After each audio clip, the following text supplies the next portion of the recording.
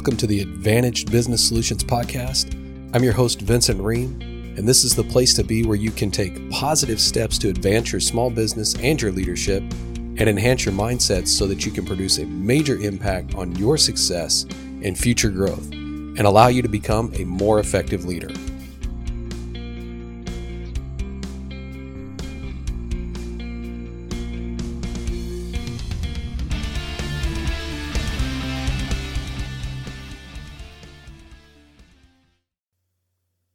Are you leading or managing?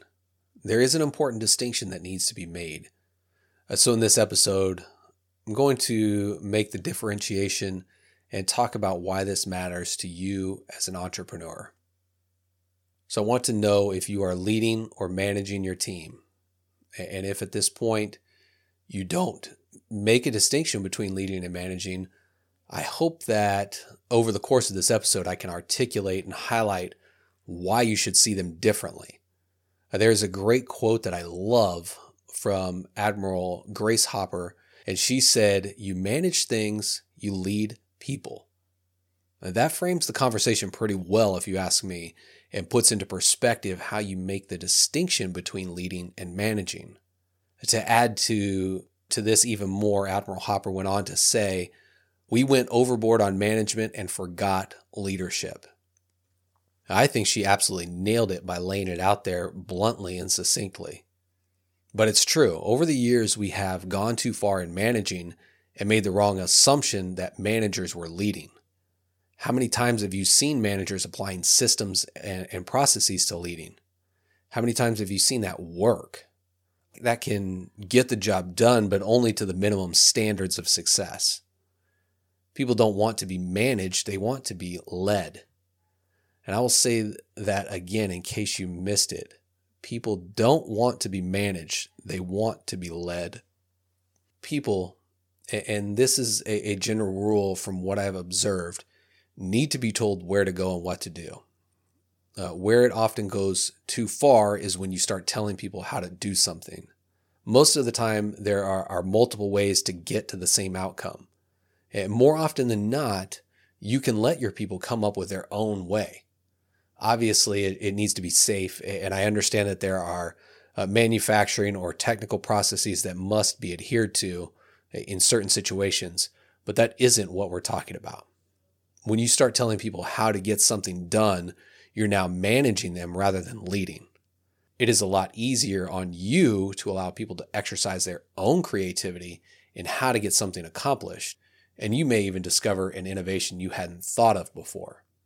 As a small business owner, especially in the beginning, you're going to have to wear both hats. You're going to have to be both a manager and a leader, and you must do both well. The hard part can be switching back and forth between the manager and leader hats.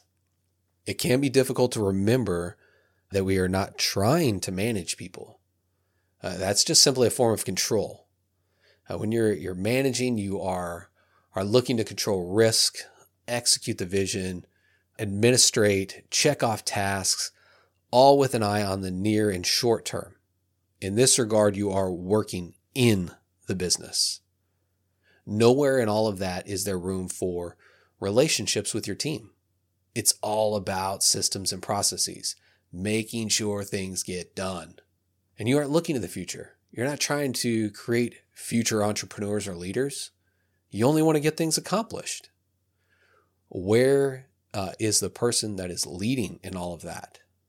In business, you will hear so many people preach about systems and processes and assume that you can lead from one. Honestly, how would you systematize leadership? If you have an answer, I'd love to hear it. Now, sure, evaluations can run on a system and there can be a system of regular feedback. Yes, there are systems in leadership. However, you will not be an effective leader when you are focused on the processes that you have falsely been led to believe will work. You cannot be effective by applying a system to building relationships. You should look at leading as more art than science. Science runs on systems and processes. Art comes from your creativity. How do you pull the best from your people?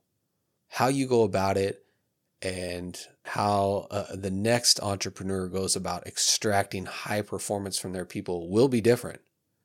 Even if you're in the same industry, even if you're from the same background, we're all uniquely gifted with an individual outlook that sparks creativity solutions differently.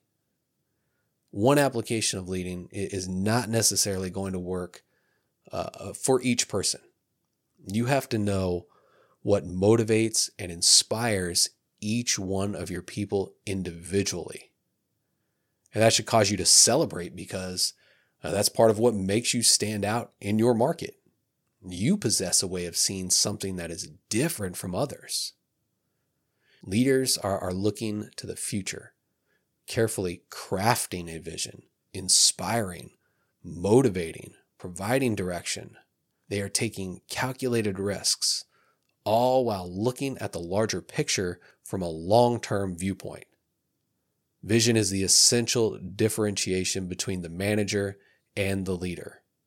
The leader is taking the time to look at the future in all facets of the business. That includes an understanding of people and that it will take high performers to scale. So the leader knows to invest time into relationships, to invest in creating future leaders that will help bring the business to a new level. So are you managing or leading? I hope that you're looking closely at how you interact with your team of talented people.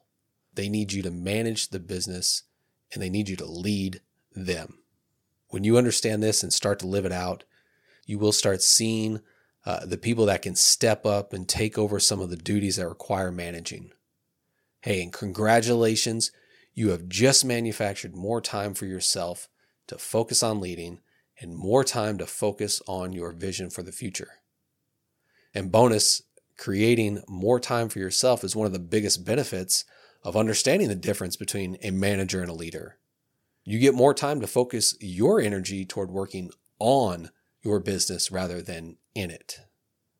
When you are wearing the leader hat, you get to step back and work on your business while simultaneously working in it, because you are creating future leaders by your example.